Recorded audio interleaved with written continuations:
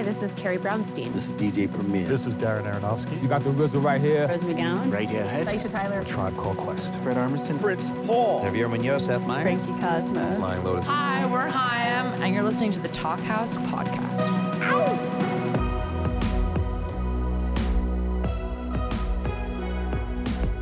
Hello and welcome to the Talkhouse Podcast. I'm Josh Modell. This week, we're resurfacing an episode that originally ran late in 2021 and perhaps got lost in your holiday time busyness. It features Aaron Dessner of The National in conversation with Julien Baker. Now, the main reason this one jumped to mind as something we should resurface for you this week is because I recently saw The National play, probably for the millionth time in my life, and it was, as always, astounding. They played a bunch of new songs, including one that's now streaming and features Bon Iver, and they were as energized and emotional as ever. Julien Baker, of course, is no slouch either. She released one of the best records of 2021 called Little Oblivions. And as you'll hear in this conversation, both of these people know what it's like when music tugs at your emotions, and they're not afraid to talk about it. Enjoy it again, or for the first time.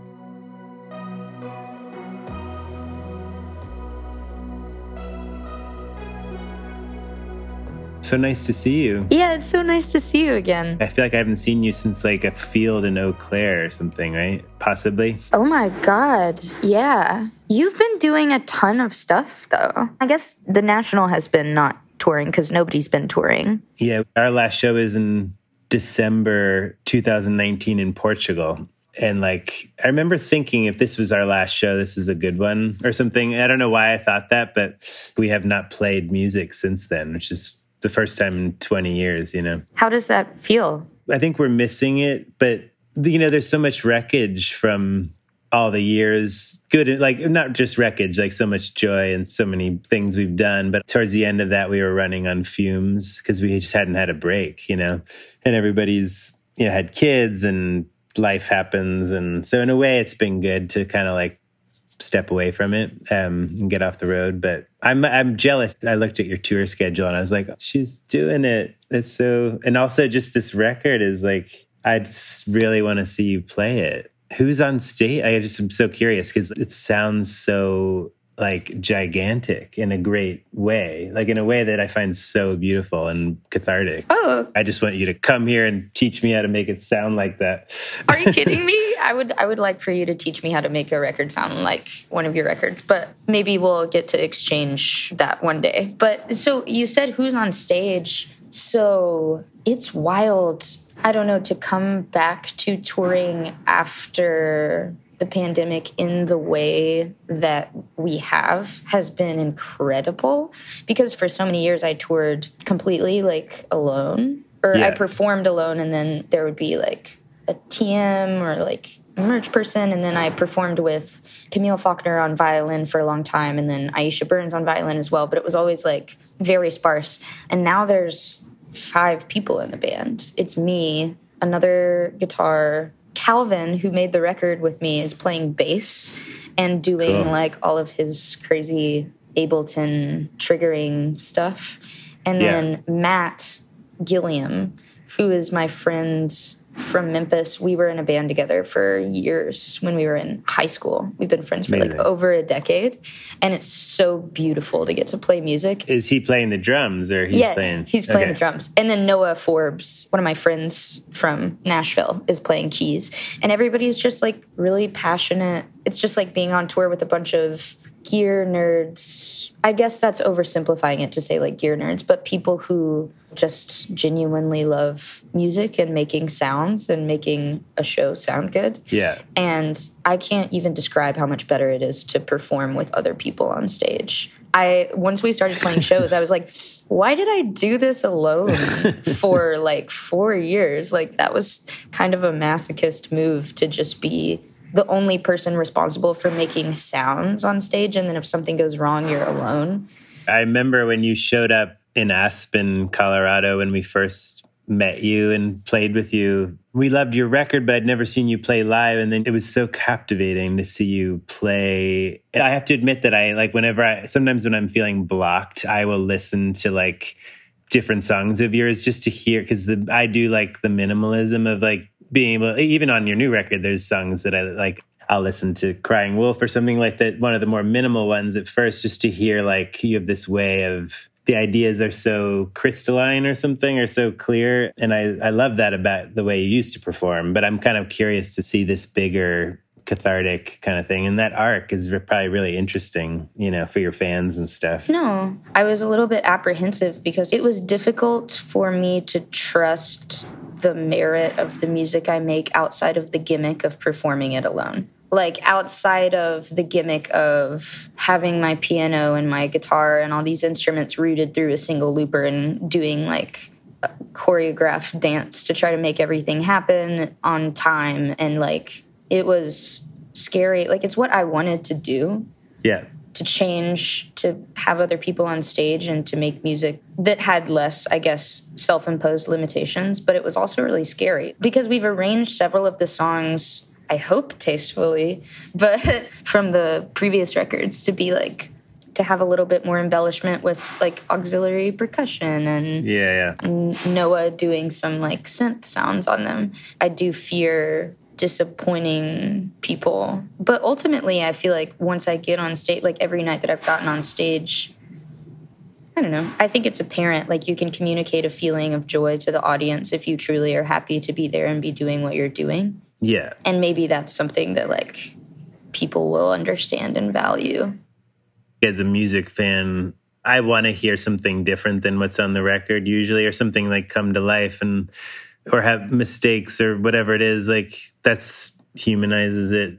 But also I think seeing you in different contexts is probably really interesting for people. Or I was just watched the YouTube of you playing Appointments before we played, like it melted into Fake Empire. Oh my God. And I was like, that was one of my favorite things that the band has ever done. Because it's almost like you get to DJ and play someone else's song, which is better than your song. And you're like, I'm like a really good artist also, but it was just you playing your song. And then all of a sudden it's Fake Empire again. We're like, oh, okay. But it was like a great way to do it. It was beautiful. It was so beautiful. No, that was one of my favorite live collaboration moments of playing live music ever. That was so beautiful. Yeah. Then you got up with Big Red Machine also and sang with us the next day, I think. And you were doing so much at Eau Claire, which is the whole idea of Eau Claire, is just to bounce around. But I was so thankful because some people, they get that vulnerability that comes with sticking your neck out and trying things, putting yourself in awkward situations. Sometimes it's hard to do. It's hard for anyone.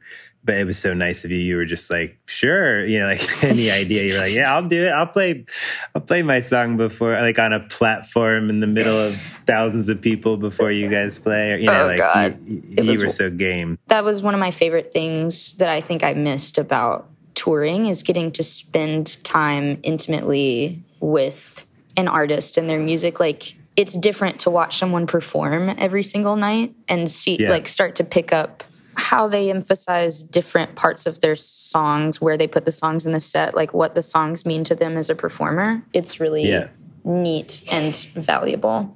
You've been producing a ton of stuff over the pandemic more because, I mean, in a much more scaled down way, I feel like I also experienced that where like I wasn't focusing on performing. I like switched my brain completely into like living in my Logic demos and trying to watch tutorials about like how to mix and produce things, especially with Big Red Machine. Like I was going to ask you, having both of those skill sets, like how much do you write in the room and how much do you let like piece songs together?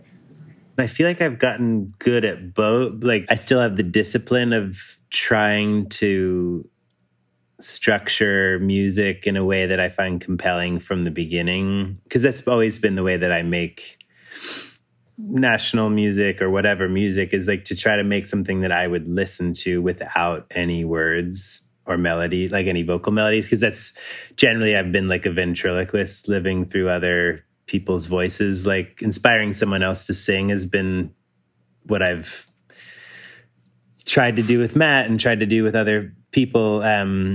Obviously now sometimes I sing myself, but there is something where when you write music that you can tell has you would know this too, like where you can feel like, oh, that is there's something there and you know it. I still have that. But then as I've gotten better and more sort of facile with software and stuff, and I've seen other people work a lot and how Justin Vernon works or how John Lowe, who I work with a lot, works, like you start to see other people's tricks.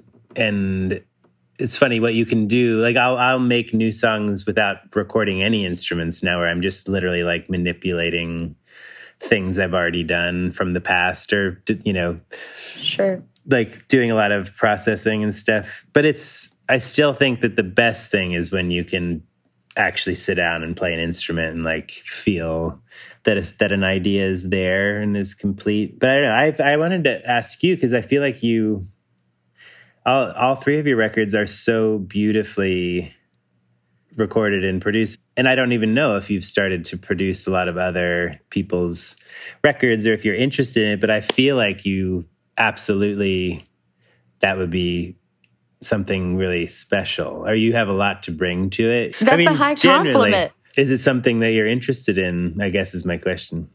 Completely. And I didn't think I would be. I think it's been an interesting arc of like across the records that I've put out, because the first record that I put out, I made in like 3 days with like free studio time.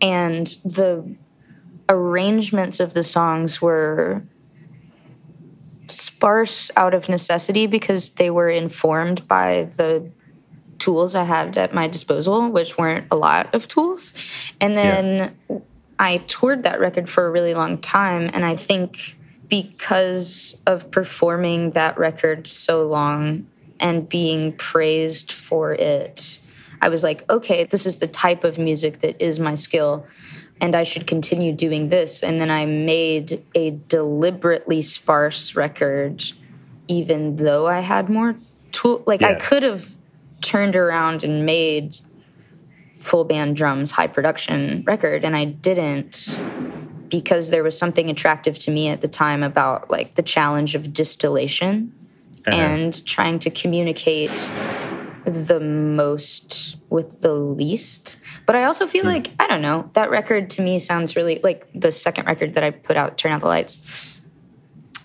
sounds really like glossy, almost in a bombastic way. And there's a lot of really dramatic ballady parts that I don't know. I felt like I was trying to make, like I was young and I had just signed a record deal with a massive label and things were happening really fast for me. And I didn't know what to do. So I was just like obsessed with, very Libra of me, but I was like obsessed with the most idealistic, like the best romanticized version of like an incredible song.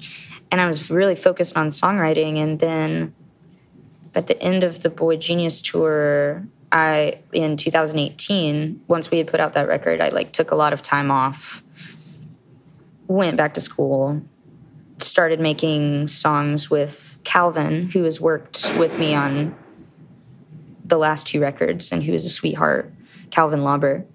And we would just make songs for fun and like send, they weren't for a record, they weren't for anything. We would just send songs back and forth in demos. And I started recording a little bit more and realized how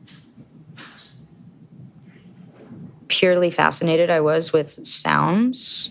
I think when I removed myself from the idea of trying to write a song with a profound message and then embody it as a performer, when I was just working simply with manipulating sounds, it was cool. It reminded me why music brings me so much joy in the first place, because it's fun and exciting to create. And then I started getting interested in producing, and I'm really excited because I've only produced one thing that's not my own music. And it was a couple of months ago, I went down to Memphis and worked on this record for a band called The Ophelias that I love. They're incredible. Their songwriting is just so good. Everyone in the band is just such an interesting player. They make interesting arrangement choices. It was like the most fulfilling thing that I had done in a really long time. And I didn't know how I would be at it. Like, I don't know how you started producing, but I was really apprehensive because making decisions about my own music is easy because I feel entitled to. But when you're invited into someone else's world that is so vulnerable, like specifically with the Ophelias, like these songs are about deep pain and loss and difficulty. And when you're invited into that world, it seems really challenging to try to gently, I don't know, it seems like entitled to alter it, but you're trying to negotiate the balance.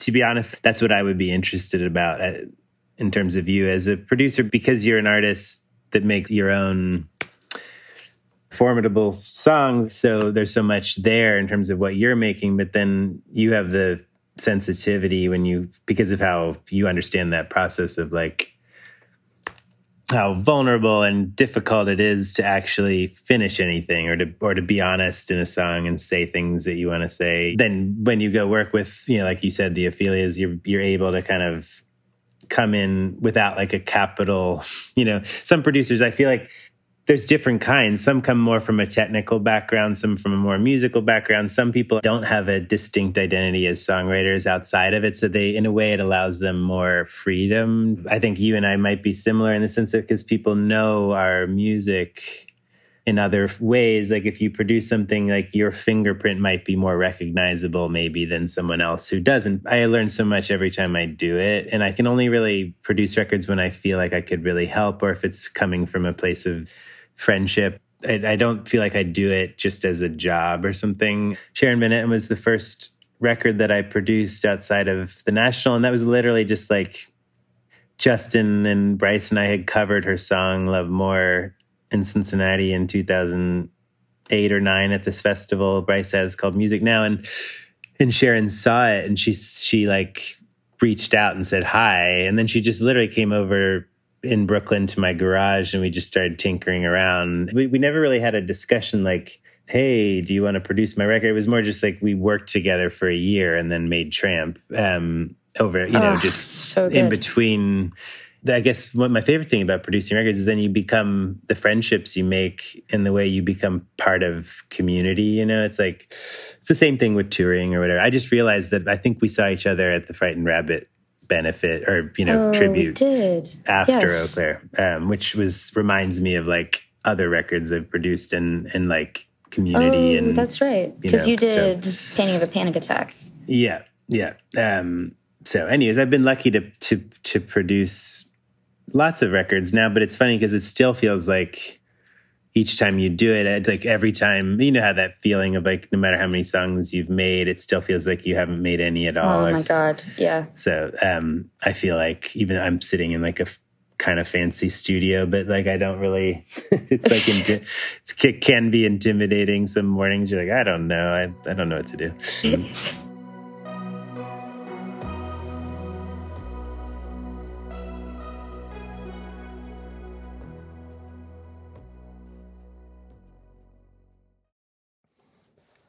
Hey, this is Josh Modell, host of the Talk House podcast.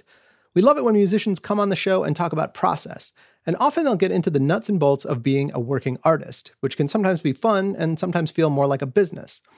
Well, this episode of the Talk House is brought to you by DistroKid, which is an amazing service for musicians looking to get their songs out into the world in an incredibly smart and cost-effective way. For the past decade plus, DistroKid has made it easy to get your music on all the streaming services, including Spotify, Apple Music, TikTok, Instagram, and more. You keep 100% of your earnings minus a flat yearly fee, which is a better deal than you'll find anywhere else. They also make it easy to upload lyrics and metadata, and to track your earnings and share them with your bandmates and co-writers. You can even snap on extras like Instant Share, which allows for easy collaboration. The DistroKid app makes it all a seamless experience that will save you a ton of time that would be better spent making music.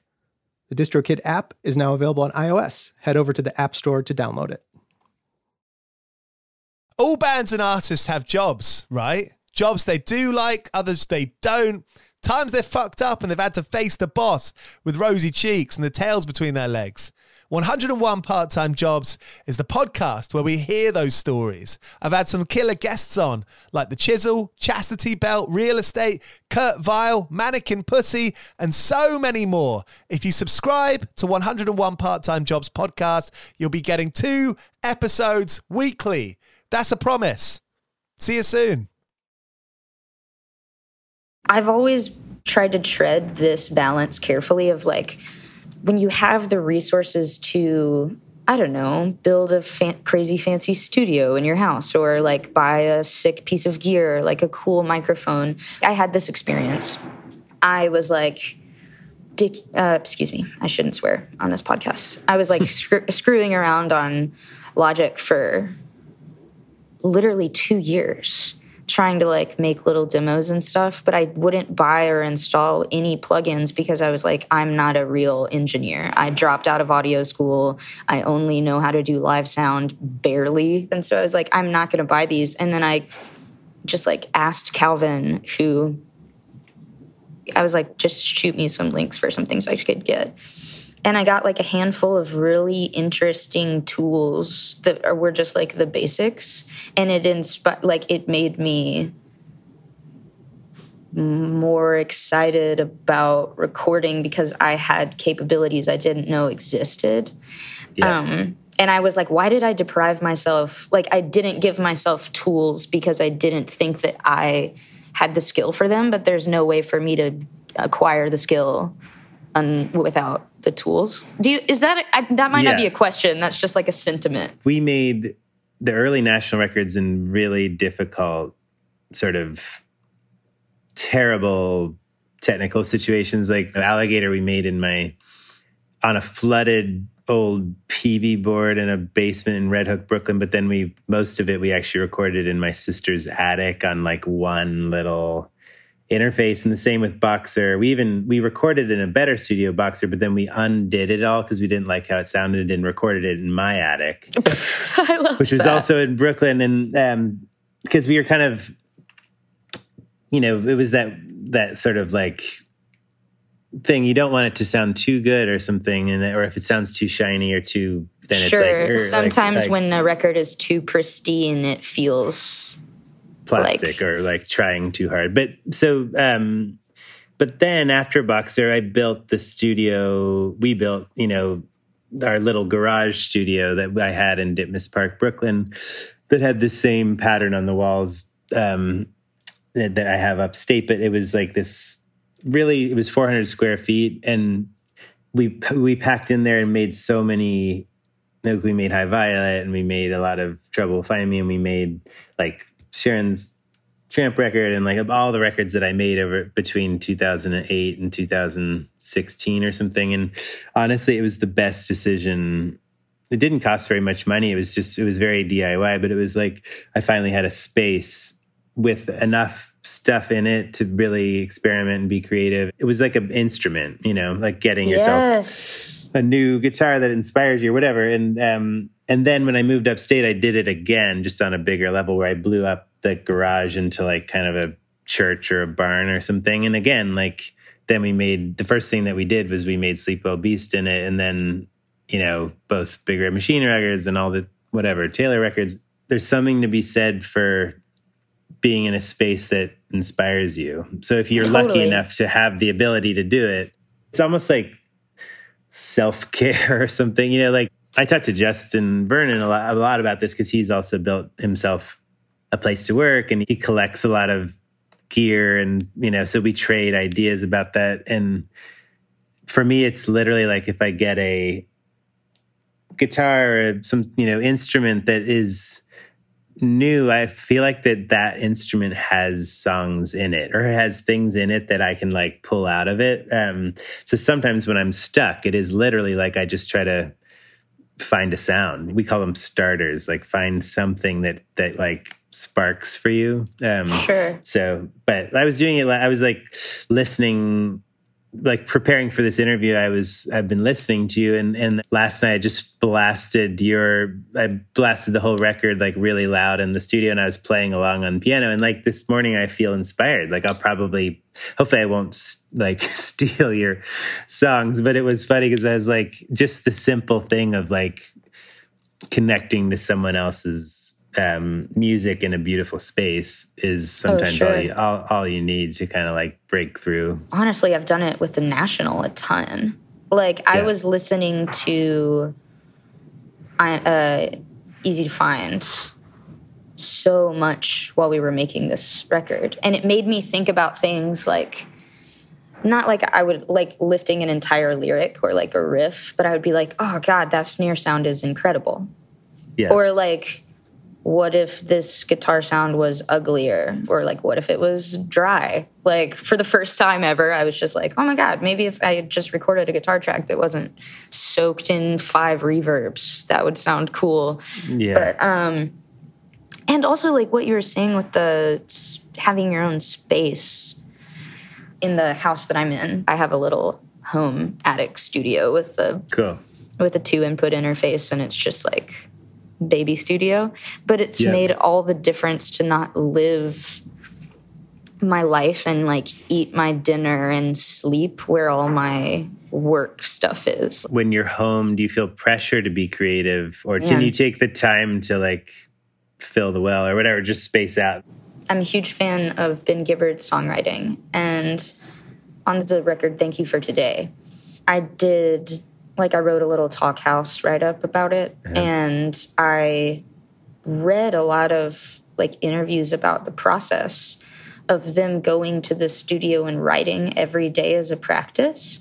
There have been times in my life where I felt pressured to create, where I felt pressured to do something meaningful or to get like significant work done on writing a song or editing a demo or just like skill grinding.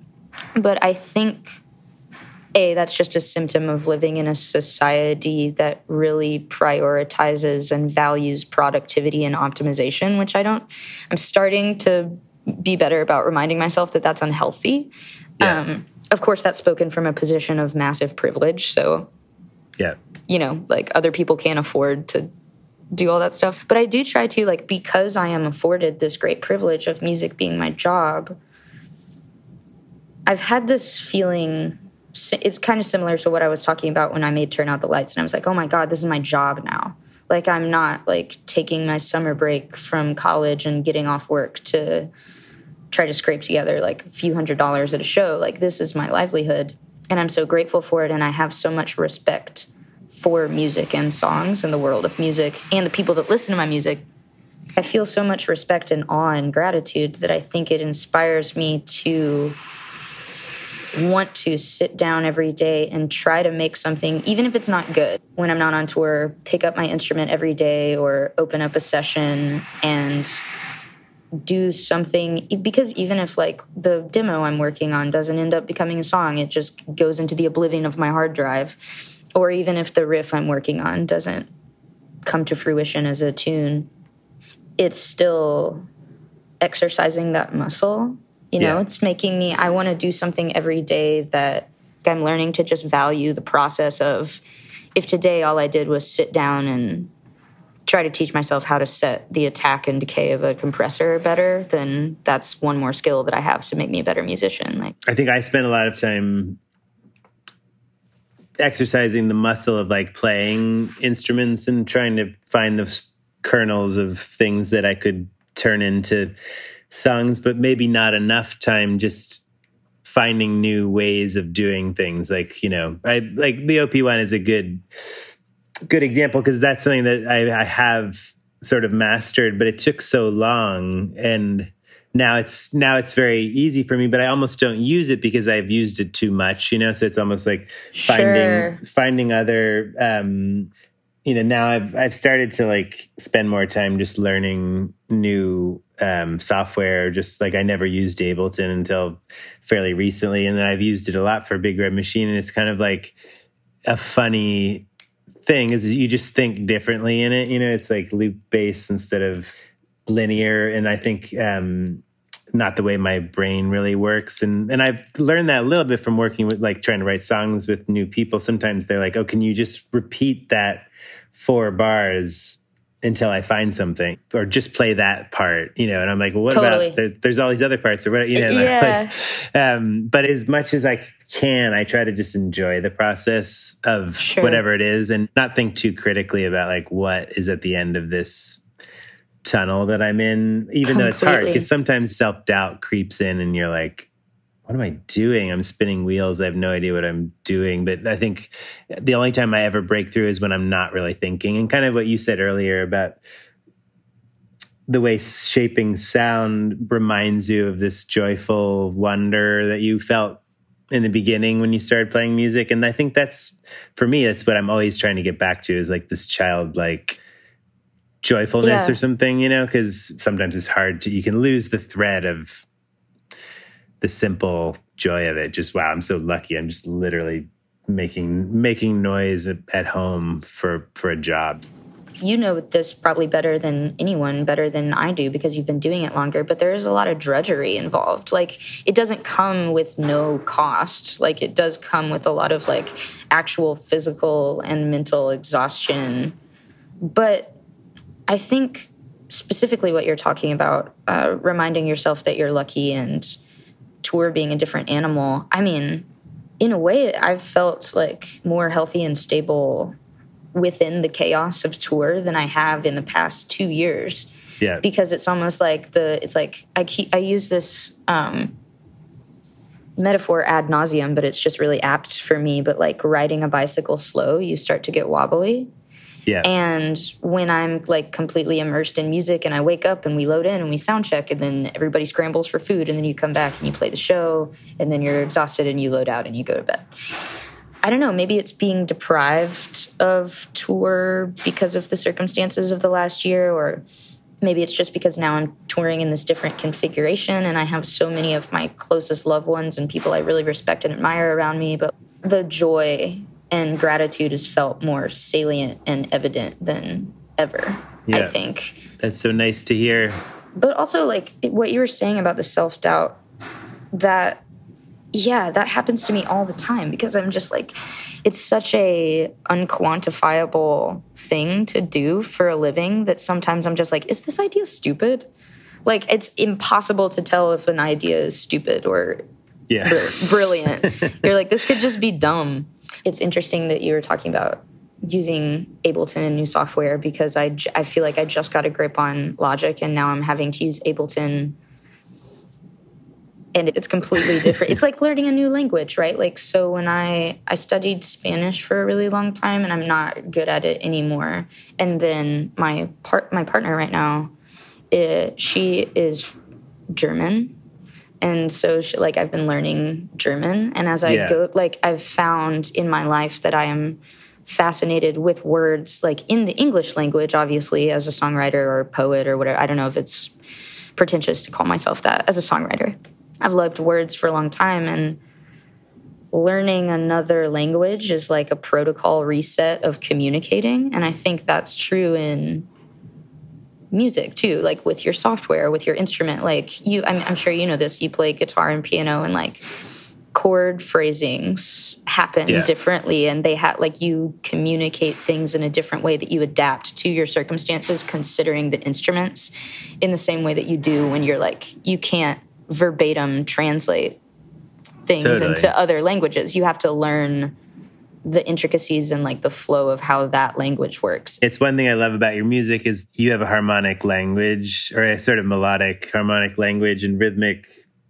Partly it's in the way that you play guitar, but then I think it's evolved over time. And I think that's always interesting, the way musicians sometimes have a fingerprint that you can kind of start to interpret what they're signaling or something. And I feel it's the same with me. I feel like I know very few things, but I use them fluently or something. You know, I have like these, and I sometimes don't make like radical shifts in harmonically or whatever. It's more like I almost rock myself. For me, music is just almost therapeutic or something. So it's like there's these patterns that I get obsessed with, and I have to find new ways of expressing these ideas. I'm not forcing it, basically. Well, sure. And I feel like that's related to what you're saying of just when you're learning anything, it's like, it's good for your brain, basically. Yeah. I do love that you're learning another language, and you're such a gifted writer. I actually do want to ask you, like, there's the first time, this is months ago when I first heard Little Oblivions, and I was riding in the car with my wife, and Stina is her name, and she's amazing. But we were sometimes, when I'm driving, if I hear something and I don't want to forget it, she'll write it down for me. And she wrote down, "It's the mercy I can't take," from, the last line of, obviously, from Song and E. And I think it's just because when I heard that, "It's the mercy I can't take," the hair on my neck like stood up, because it felt like, it was one of those lines where I hadn't fully processed its meaning within the context of the song, but I felt like there's this feeling in it that felt very close to things I was going through or have been through in the past. I assume you play that song right now. Yes. When you sing it, does it still mean the same thing to you as when you wrote it, or is it now taking on like a communal feeling, that that thing where people listen to your songs and it means something else to them somehow? Sure. And then you kind of allow yourself to see the song in a new context through somebody else's experience. I remember writing that song, and I sent it to Phoebe and Lucy, and I was like, this is the first song I've finished in a while that I'm really proud of. And it was an early song. It was like one of the first ones that I wrote that would be for this most recent record. So I'm glad you like it. Yeah, that song is really special to me. And I don't usually speak about my music in this way because I don't like to praise or critique it. I just want to let it be what it is without adding another layer of self-analysis. But yeah. I feel like the songs I feel best about and I am most proud of months and years out from when I write them are ones that are born of like an impulsive or an intrusive thought that I then build a song of other true thoughts around, instead of starting with a concept or a feeling or like a poetic theme of imagery and trying to construct it in an artistic way. There's a couple of songs that I've written that are like that are more conceptual, and they're okay songs, but I find the ones that mean the most to me and the ones that I can connect with and channel most, even live, are the ones that are just like born out of a conversation that I've had with a person earlier that day or something. Like, and I find that that's true of a lot of my songs, that a lot of, especially on this record, it's just like all of Favor is just about a conversation that I had in a car with someone.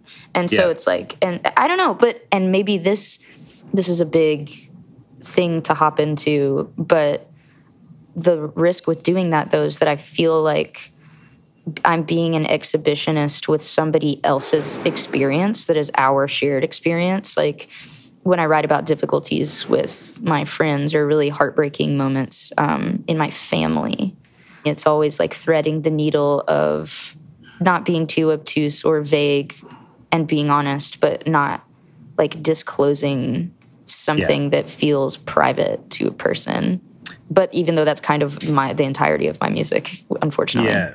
I feel like your writing, or even that line, "It's the mercy I can't take," reminds me somewhat of Matt's Burning or the National's writing sometimes, where there's like iconic, relatable feelings that pop out, even if sometimes it can remain somewhat open to interpretation or vague. I had that experience at least with the Big Red Machine record, because some of it is like intensely personal in terms of what it's actually about. But I've tried to not be too blunt or too clear with certain things, because I didn't want to hurt anyone or make it, it's like a lot of the songs that are more painful to me lyrically or what they're actually about, like I tried to in some way blur them so that they're maybe about more than one thing or more than one person or an idea of a person. I find myself doing that too, or like distilling several experiences or several conversations down into a semi-fictionalized but accurate representation of an existing dynamic with a person. Yeah.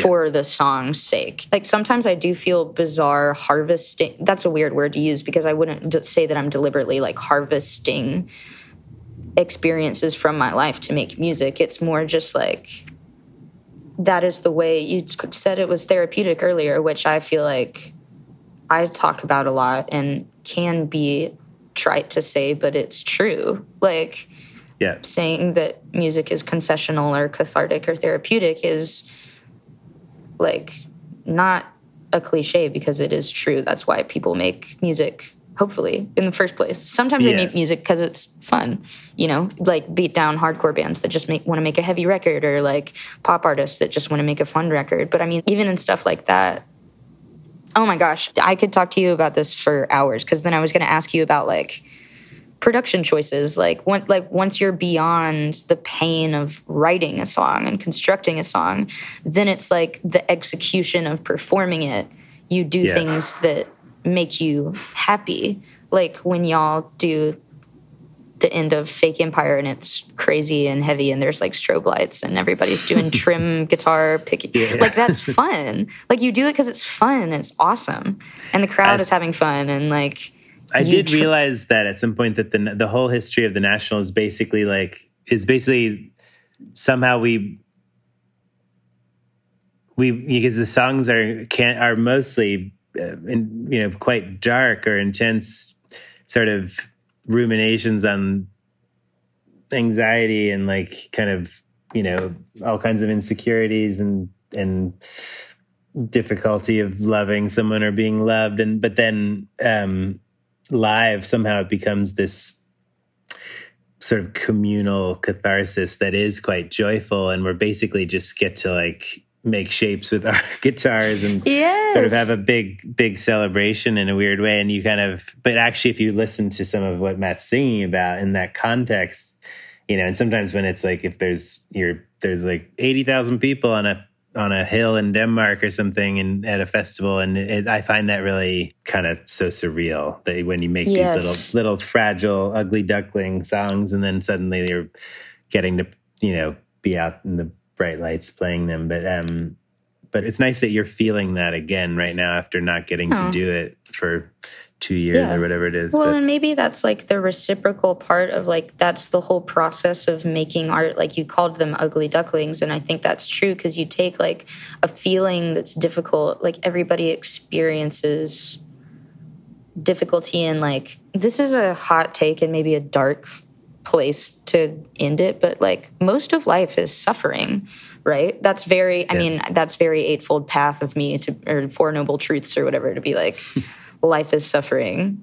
But it is like, no matter, like even get like people with more resources than God herself are like still miserable in many ways and still have to do a lot of things that are discomforting and like disappointing and there's no escape from it. And so I'm going to use the word magical, even though it's corny. But the thing that is so like magical about making art is that once you like, it is the process of alchemy with bad feelings, turning them into something that can be celebrated. I feel like I used to go to a really dark place on stage because I was all alone singing about addiction and sadness and whatever, depression. And like now what you're describing, like being witnessed by people and like bearing witness to each other is something that I can actually be joyful about and celebrate. And it doesn't seem so backwards to me now to be like beaming, smiling in front of however many, like 800,000 people singing dark lyrics to you. Yeah.